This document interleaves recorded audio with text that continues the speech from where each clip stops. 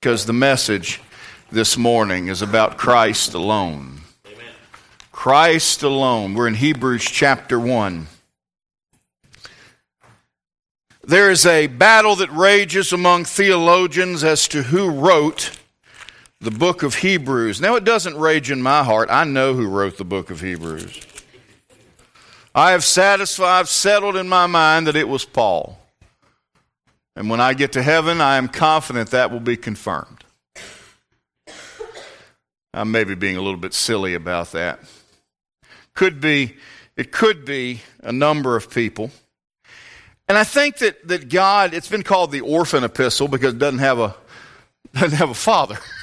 I don't know. I think God left it that way for a reason.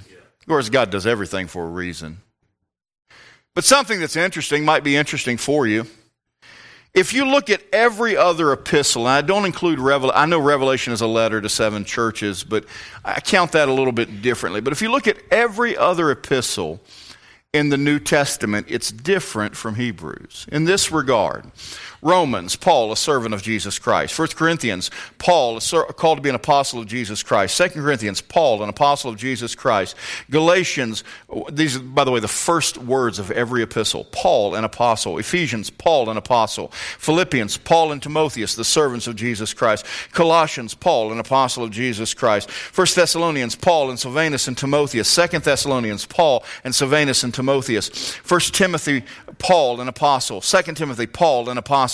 Titus, Paul, a servant. Philemon, Paul, a prisoner of Jesus Christ. James, a servant of God. 1 Peter, Peter, an apostle of Jesus Christ. 2 Peter, Simon Peter, a servant and apostle of Jesus Christ. 1 John doesn't give any name at all. 2 and 3 John says the elder unto the elect lady, or unto Gaius, respectively. That's speaking of John himself. And then Jude begins with Jude, the servant of Jesus Christ. So at the first word of every one of these epistles, with the exception of 1 John, is the name of the person who wrote it. And I just think it's interesting. The first word of Hebrews, God. God just wants to remind us who's the author of this whole thing. God. I mean, think about that. Think about that. Paul, Timotheus, Paul, Silvanus, Timotheus, Paul, James, Peter, Simon, Peter, elder, Jude, God. So it frankly doesn't matter who wrote the book of Hebrews. We know who authored the book of Hebrews. And can I tell you, I love the book of Hebrews. It is one of my favorite books of the Bible. Well, Andy, if you love it so much, why don't you preach through it? Because I am scared to death to preach through the book of Hebrews. I am just not theologically ready to preach through the book of Hebrews. I'm waiting for Earl to take it on, and then we're going to let him do it. And because Hebrews is so rich, and there's so much going on. And listen, we were in Galatians for like 4.5 years. Yeah. Hebrews, I won't live long enough to preach through the book of Hebrews. Asher might not live long enough to preach through the book of Hebrews. There's so much going on in the book of Hebrews. But let me tell you the fundamental reason why I love this book to the Hebrews so much. Here's why. Because of its theme. Every book of the Bible has an overarching theme. And Hebrews, man, I just love it. You ready? Here's the theme of Hebrews. Jesus is better. Better than what? Yep. He's better than everything. Jesus is better.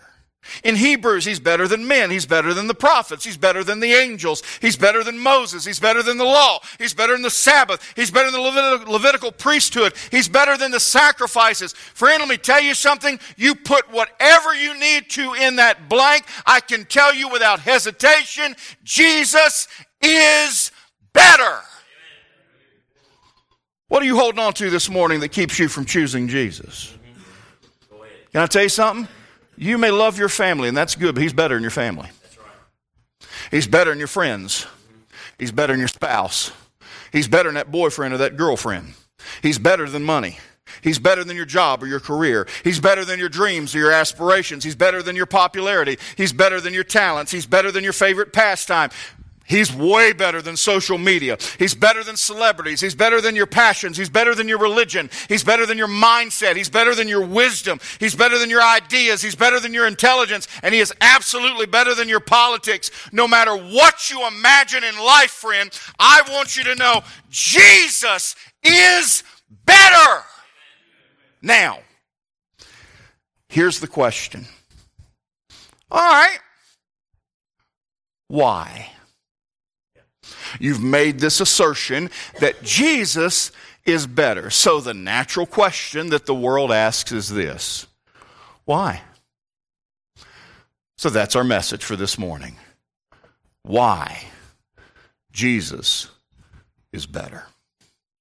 Why Jesus is better.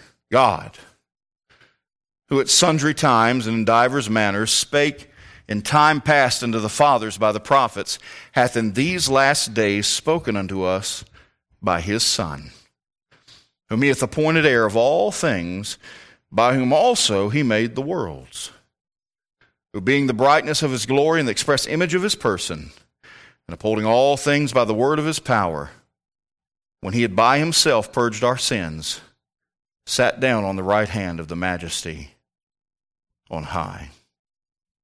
Father, would you help me to preach this message in the way that you want? Now, there's a way that I've imagined. But Lord, I want to just set all that at the altar, and I want to preach your word in the way that you want it preached. Would you guide and direct and help, move me out of the way, and may Jesus be made much of and lifted up. For it's in his name we ask these things. Amen. Why is he better? Why is he better than my own ideas? Why is he better than my own thinking? Why is he better than my own intelligence? Why is he better than my religion? Why is he better than my upbringing? Why is he better than my family? Why is he better than my friends? Well, first of all, he's better because of his proclamation. He's better because of his proclamation. Look at verse 1. God, who at sundry times and in divers manners spake in time past unto the fathers by the prophets. So how did God speak to those in the Old Testament? He used the prophets. Guys like Enoch, Noah, Moses, to some degree David, but certainly Samuel, Isaiah, Ezekiel, Jeremiah, and right on through. By the way, the last Old Testament prophet, John the Baptist. He operated in that same economy and in that same power, just like Elijah, Elisha. These were people that were proclaiming. What were they proclaiming? They were proclaiming the Word of God. But God makes it clear here. Yeah, at sundry times, in divers manners, various times, different ways, I use the prophets. But now, I speak to you through my Son, Jesus Christ. You see, when Jesus speaks, his words are the words of God. His proclamation is in every sense of the word deity. He's God. And he reflects and is the Word of God. His words are unfailing. They're unchangeable. They're unassailable. They're unimpeachable. They're undeniable. They're unequivocal. They are the words of God. They don't contain the Word of God. They don't reflect the Word of God. They don't appear to be the Word of God. They are in every sense the Word of God. What a proclamation. What a proclamation. Why is he better? He's better because his proclamation are the very words of God. In the beginning was the Word, and the Word was with God, and the Word was God. The same is in the beginning with God. Now, how do we determine what are Jesus' words and what are the words of man? This book right here. This is the Word of God. My point to you about this is, whatever you may have, that may be good.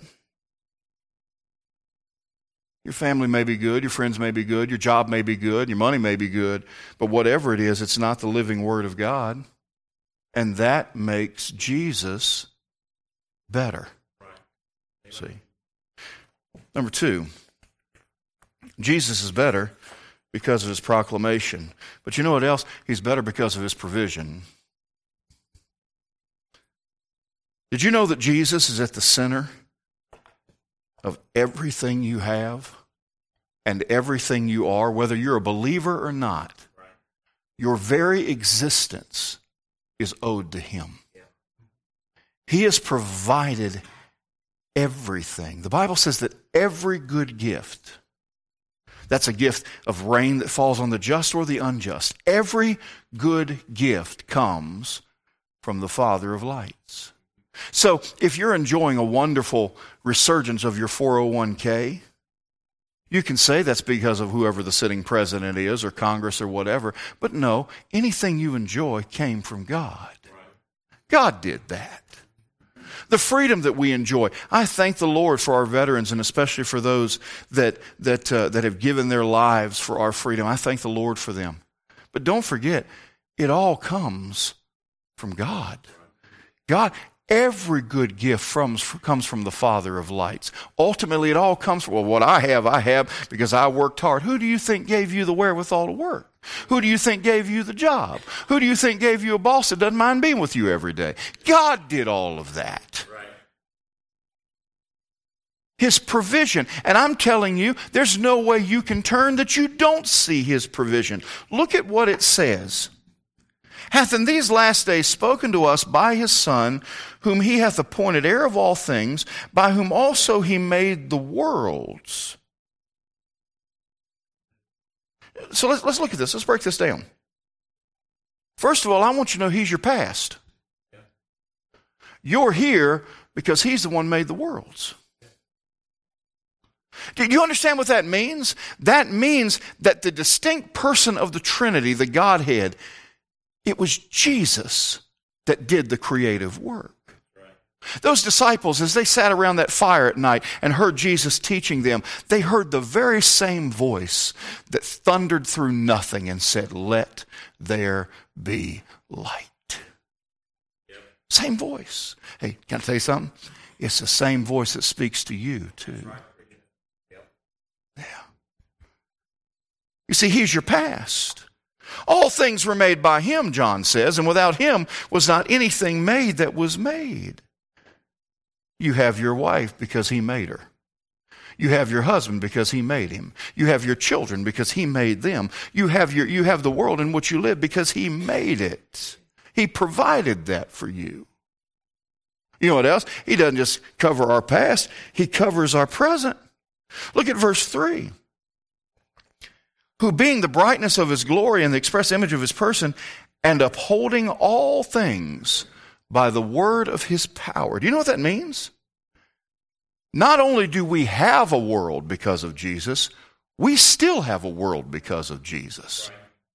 I get it, gravity and inertia and all that kind of stuff, but you understand, it is the activity of God himself that keeps the world spinning.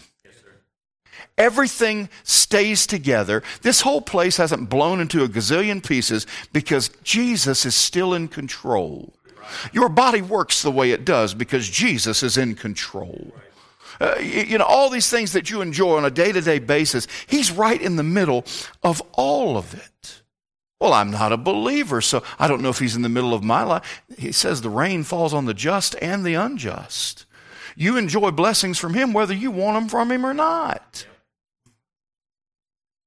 Colossians 1:17, and he is before all things, and by him all things consist. That means placed and kept together. So he provides for your past, he provides for your present, and you know what else it says? He provides for your future. Back in verse number 2, it says he is appointed heir of all things. This world's a mess right now. We got all kinds of crazy stuff going on here in America and in Ukraine and in the Middle East and in Africa and in India and all over the place. And it is a mess. But can I tell you, ultimately, it all comes back to him. Right. No, nobody's getting all of this. He is. He's appointed heir of all things. Revelation 11:15, and the seventh angel sounded, and there was great voices in heaven saying, the kingdoms of this world are become the kingdoms of our Lord and of his Christ, and he shall reign forever and ever. Who's going to get that little piece of land between India and Pakistan? Is it Kashmir? Is that what it is? Who's going to get that? Ultimately, Jesus is going to get it. Who controls the West Bank? Israel or the Palestinians? Ultimately, Jesus is going to control it because it all comes back to him.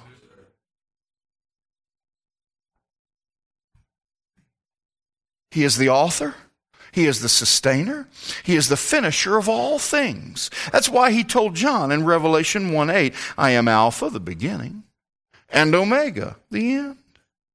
Saith the Lord, which is and which was and which is to come, the Almighty. And so later on in this very book of Hebrews chapter 13, it says Jesus Christ, the same, yesterday, today, and forever. You can go to the highest mountain, you can go to the lowest valley, you can go to the deepest grave, you can plummet into the darkest seas. I got news for you, he's there and it's all his. And he's in control of all of it. So whatever you may have may be good, but it's not all-encompassing like Jesus, and that makes him better. Can I tell you, friend, he's better in his proclamation. He's better because of his provision. But you know what else? He's also better because of his presentation. I've known a lot of preachers over the years, and some preachers have better presentations than others. Now, that doesn't mean a thing as to how God will use them.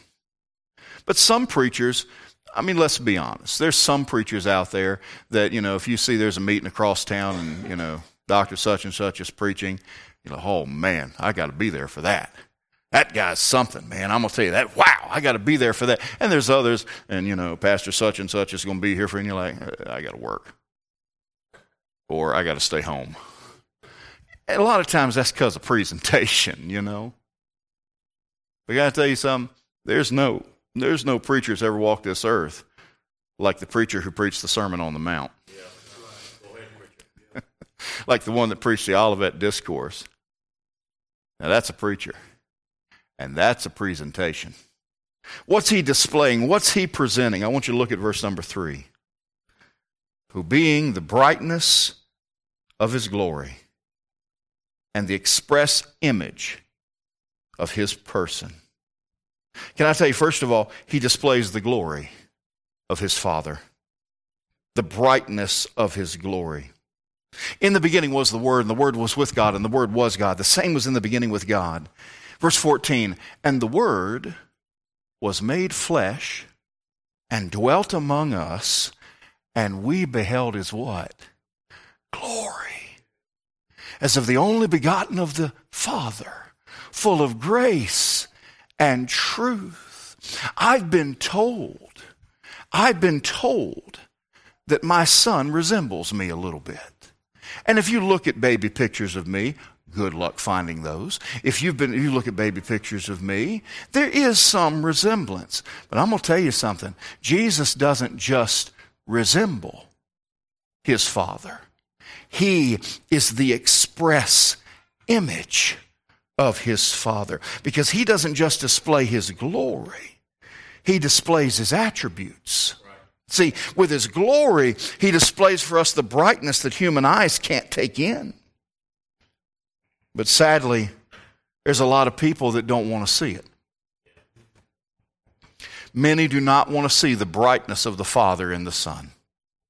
2 Corinthians chapter 4, verse 3. But if our gospel be hid, it is hid to them that are lost, in whom the God of this world hath blinded the minds of them which believe not, lest the light of the glorious gospel of Christ, who is the image of God, should shine unto them. For we preach not ourselves, but Christ Jesus the Lord, and ourselves your servants for Jesus' sake. For God, who commanded the light to shine out of darkness, hath shined in our hearts to give the light of the knowledge of the glory of God in the face of Jesus Christ. See, he displays his glory, but he also displays his attributes, the express image of his person. Express image literally means an exact representation, not duplicate representation. It's used, the phrase is used in Greek culture for a die that stamps in an image. So what's it saying? It's saying that Jesus isn't just a good copy that represents God well. He is the imprint of in human flesh of very God. He is God imprinted in human flesh. And that's what he meant in John 10:30 when he said, I and my Father are one. We're the same. We're both God. People that say Jesus never actually technically claimed to be God.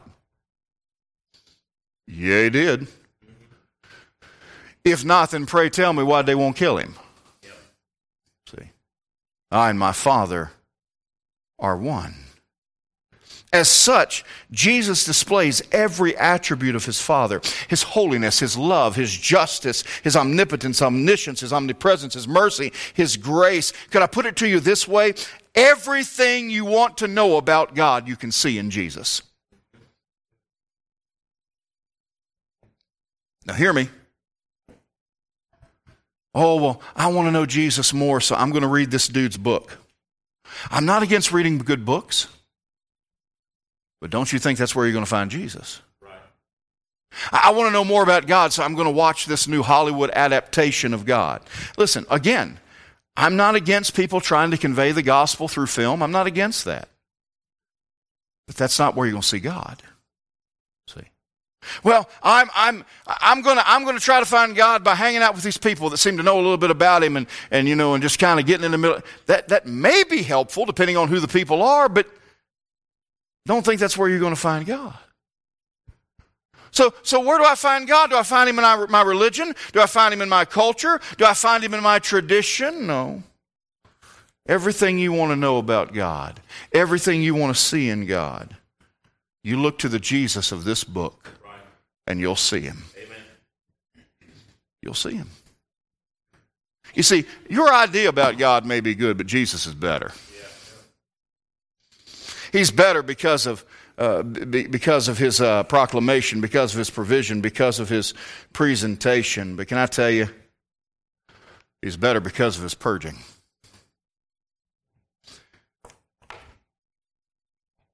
Verse 3, who being the brightness of his glory and the express image of his person, and upholding all things by the word of his power, when he had by himself purged our sins.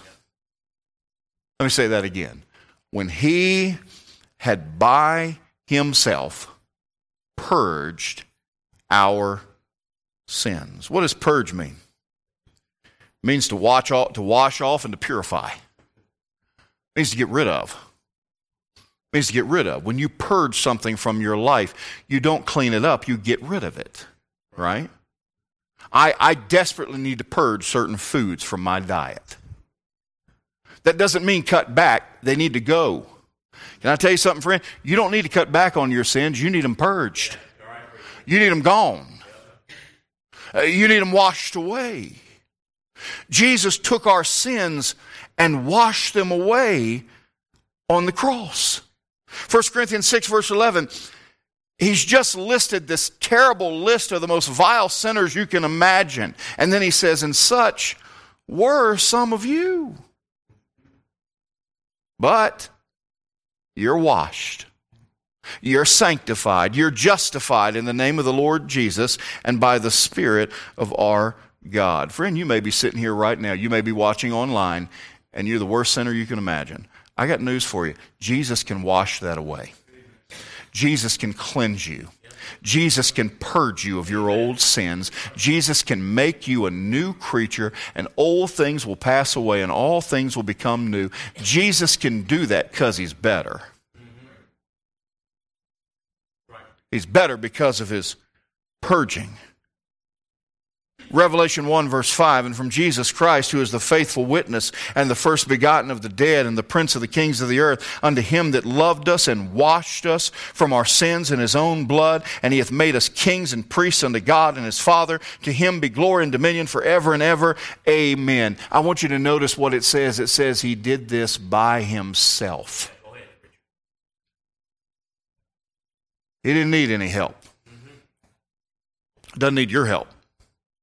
Well, I believe that I ought to believe on Jesus, but I'm going to tack baptism onto that. No, he did it by himself. That's right. He doesn't need baptism. Well, I'm going to tack on my religion. Nope, he doesn't need your religion. Yeah. He did it by himself. Right. Well, I'm going to tack on praying to the saints. Nope, he didn't need the saints. He did it by himself. I'm going to tack on the traditions of my family from way back when, and we have to do this and we have to do it. No, Jesus purged you from your sins by himself. That's right, preacher. He went to that cross and he went there alone. Even his Father forsook him. He was all by himself. Why? So that we would never again need to be by ourselves. Do you understand what happened on that cross? I heard one preacher put it this way. If somebody were to come in and slaughter your family, God forbid, slaughter your family, and he goes before the judge, and the judge hears the case and says, I know you did it. I know you're guilty, but I'm feeling merciful today. And so I'm calling you not guilty, and I'm freeing you to go and live your life. You would understandably be up in arms, wouldn't you? What? That's unjust. That's not right. That judge is wrong. Well, let me ask you this question. Why then do we expect God to do that? When we stand before him guilty, we stand before him having offended his holy law in every way imaginable. Do we expect God to just say, well, I'm feeling merciful today? No, because Abraham rightly said, the judge of all the earth we can expect to do right. And to forgive us of all of this would be wrong unless the righteous judgment of God can be satisfied. Unless sin can be paid for. Unless sin can be reckoned for. And so here's what happened. Jesus Christ, the Son of God, went to that cross. And God took your sin and my sin and the sins of all mankind, and he poured it on his only begotten darling Son. And God raised his hand in judgment, and he beat his Son and whipped his Son and punished his Son for my sin and for your sin, that his righteousness might be satisfied, that sin might be paid for, that the judge of all the earth would be right and not wrong. And Jesus hung there between heaven and earth and absorbed the wrath of God and absorbed the anger of God and suffered in our place and suffered our hell and suffered our death. And finally, God turned his back and said, I'll not even look on it anymore. But then Jesus, in his eternal mind, surmised that God's righteousness had been satisfied. And he cried out, it is finished. Amen.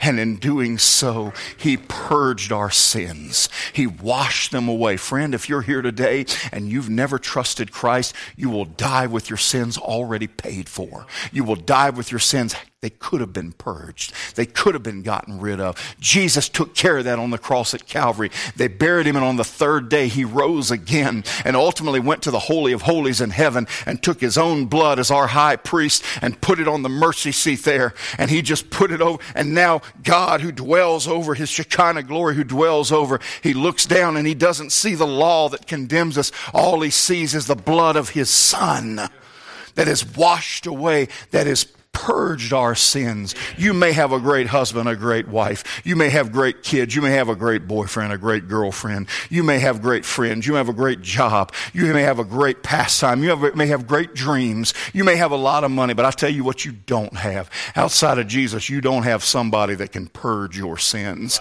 and that makes him better. Amen. Amen.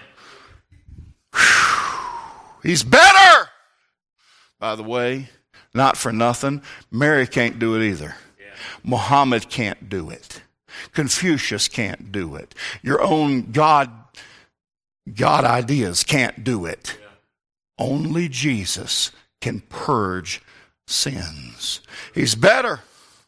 He's better in his proclamation, in his provision, in his presentation, and in his purging. But now, one more thing. He's better in his praying. We're still in verse 3. For being the brightness of his glory and the express image of his person, upholding all things by the word of his power, when he had by himself purged our sins, what did he do then? Sat down on the right hand of the majesty on high. Now, when Jesus left, he gave us his Spirit. That's how he continues to communicate with us and to dwell in us, is his Spirit. But where is Jesus the Son right now? The Bible says he's seated at the right hand of the Father.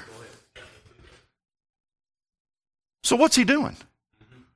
If he's seated at the right hand of the Father, what's he doing there? Romans chapter 8, verse 34. Who is he that condemneth? It is Christ that died, yea, rather, that is risen again. Now listen to this. Who is even at the right hand of God, who also maketh intercession for us. Amen. What's he doing right now? He's at the right hand of the Father praying for us. Amen. We are constantly on his mind. There's other things that go on there. Did you know the devil can still come into the presence of God? And he does, mostly for one purpose, and that's to accuse the saints. Yep. It's the only time the devil ever speaks the truth is when he goes to God and he tells God how sorry I am. All right, devil, you didn't mean to, but you told the truth. I am pretty sorry. And so he goes to the Father. Did you see that preacher down there? That pastor? That big shot? That guy that claims to be a purveyor of your word and claims to lead people? Did you see that attitude he had? Did you see that thought he had? Did you see what he did? Did you see what he said? Did you catch that? Oh, he's a real winner, isn't he? What a loser! And then Jesus looks at him and says, you see these holes? Yeah. I purged those sins. Right. And so, because of that, when the devil says, did you see? Did you see? Did you see? You know what the Father's answer is? No, I didn't. Yep. All I see Amen. is the righteousness of my Son. Because I have my Son here eternally to remind me of what he did for him. He's praying for you. He's talking to God about you. Would you be, there's been times, let me put it this way. There's been times that I've sent a text or sent a note or something to somebody and let them know the Lord laid you on my heart and I just want to know, I've been praying for you. And I'll hear from them later and they'll say, it meant a lot to me that the Lord laid you on my heart that moment. That meant a lot to me. Can I tell you something? You're on the Lord's heart right now. Right. The creator of the universe is thinking about you right now. Yep. And can I tell you, when we put that up against our loved ones, our friends, our family, our pastime, it's pretty obvious, isn't it? Jesus is better. Amen. He's better. He's better. All right, Andy. He's better. So what? This is the easiest so what I have ever preached in my life. So here it is. If you're here today and you're trusting in anything or anyone other than Jesus Christ for your eternity, you need to know right here, right now, Jesus is better. Your religion can't save you. Your good works can't save you. Your politics can't save you. Your family heritage and background can't save you. How much money you've given to charity can't save you. Your husband, your wife, your kids, they can't save you. Your church membership can't save you. Your baptism can't save you. None of that can save you. Whatever you're holding on to, Jesus is better. And it's time for you to stop playing around. I'm not trying to be unkind, but it's time to stop playing around and understand that there is an eternity for everyone. There's a heaven or there's a hell. And right now, which way you're going is entirely dependent on whether or not Jesus is the better of your life.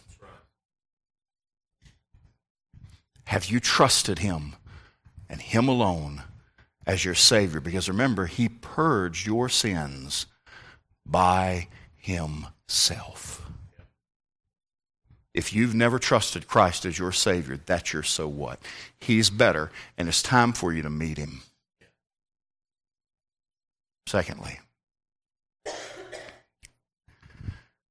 I wonder by an amen how many of God's people, Christians, saved people, would say, you recognize that Jesus is better. How many would say that by an amen?